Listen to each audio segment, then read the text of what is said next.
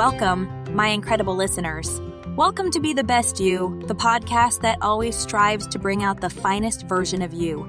This is a place where we embrace the beautiful chaos of life, discover our strengths, and find ways to love ourselves just a little bit more every day. Today, as always, we're here to inspire, motivate, and guide you to uncover your potential. But remember, it's not just about being inspired. It's about acting on it. We're not here to change you. We're here to empower you to make the changes you want to see in your life. Now, before we jump in, a quick reminder. In the description of each and every episode, we've placed a treasure trove of resources. These links will help you on your journey towards self-improvement. Whether you need a little guidance or a whole lot of support, be sure to check them out because remember, we're here with you every step of the way. And if you've been enjoying our conversations, please consider supporting our show by subscribing to our YouTube channel. It's just one small click for you, but it means the world to us. Every little bit of support allows us to continue creating the content that you love and need. So grab that steaming cup of coffee or tea, cozy up in your favorite corner, and get ready to take another step on the journey towards becoming the best you. We're so glad you're here. So, without further ado, let's jump into today's episode. And remember, the time to be the best you is always now. Enjoy the show. And at a certain point, I realized, hey, wait a second, if it's so easy to lose Jim Carrey, who the hell is Jim Carrey? So you're just passing We don't matter. It doesn't make any sense. I'm not looking backward. Why don't we just... It was more like you're supposed to say, we're important. And you're supposed to say it's all going to be all right. And you're supposed to say that, whatever you dream can come true. And you're supposed to say all those things. I do believe in manifestation, power of that kind of stuff. But I don't believe that any of it matters. This mattering is to me a human construct born out of a need, the same need as you have to have, deities and things like that. I believe in an energy of God, an energy of, everything is divine. There's no thing that isn't divine. Everything is divine, and I'm that. And it doesn't matter to me what's happening. I'm finding that ultimately the freedom from it is something people are kind of hungry for in a way. Right. They're like, I don't want to be me either. Right. And I go, well, great, because you never have been.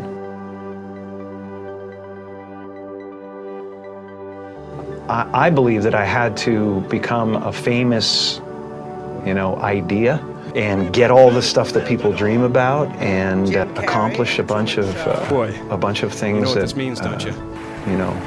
That look like success in order to give up my attachment to those things. It's been a part of the evolution of ego is to spend your first half of your life acquiring and adding, thinking you can add to yourself, and it looks great. I mean, it looks great when you got a cool car and you got nice clothes and and you're and you've done something that people admire, but it can never fulfill you. You can never be happy. You know what I mean? It's not where happiness comes from.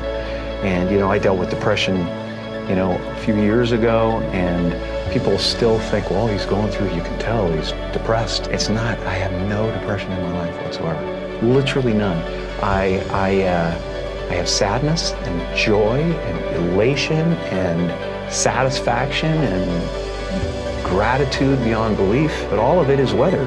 And it just spins around the planet, it doesn't sit on me long enough to kill me. The happy place is realizing that you're everything, and that there's no real you involved in the first place. It's a weird little semantic jump that you make where it sounds like, well, that's totally fucking threatening, man. I can't not be me. I've built this construct. And it's just ideas. Right. They're just ideas. The only thing that separates you from an African American or an African Canadian is an idea. And the weather, the adaptation to the climate, and whatever it is. I don't believe in any of it. And so the feeling of wholeness is a different feeling than meanness. They're all characters that I played, including Jim Carrey, including Joel Barish, including any of those things. They're all characters. You know, Jim Carrey was a less intentional character, right? Because I thought I was just building something that people would like, but it was a character, you know. So it's, you know, I played the guy that was free from concern, so that people who watched me would be free from concern, you know. And then at a certain point, you go like, okay, well, that's great, but you know, it's like. The one thing, like people talk about depression all the time, the difference between depression and sadness is just, you know, from happenstance, whatever happened or didn't happen for you, or, you know, grief or whatever it is. And depression is your body saying, fuck you, I don't want to be this character anymore. I don't want to hold up this avatar that you've created in the world. It's too much for me, right? You know? And you should think of the word of depressed as deep rest. Deep rest. Your body needs to be depressed. It needs deep rest from the character that you've been trying to play. You know, the great and powerful Oz. I'm the great and powerful Oz. How dare you come near me? You know, kind of thing. And you're just the sweaty guy behind the curtain going. It's an amazing metaphor, you know, in that movie.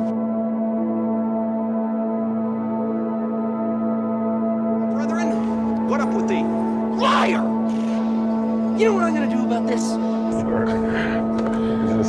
It's a pretty name, though. It really is nice. It means merciful, right?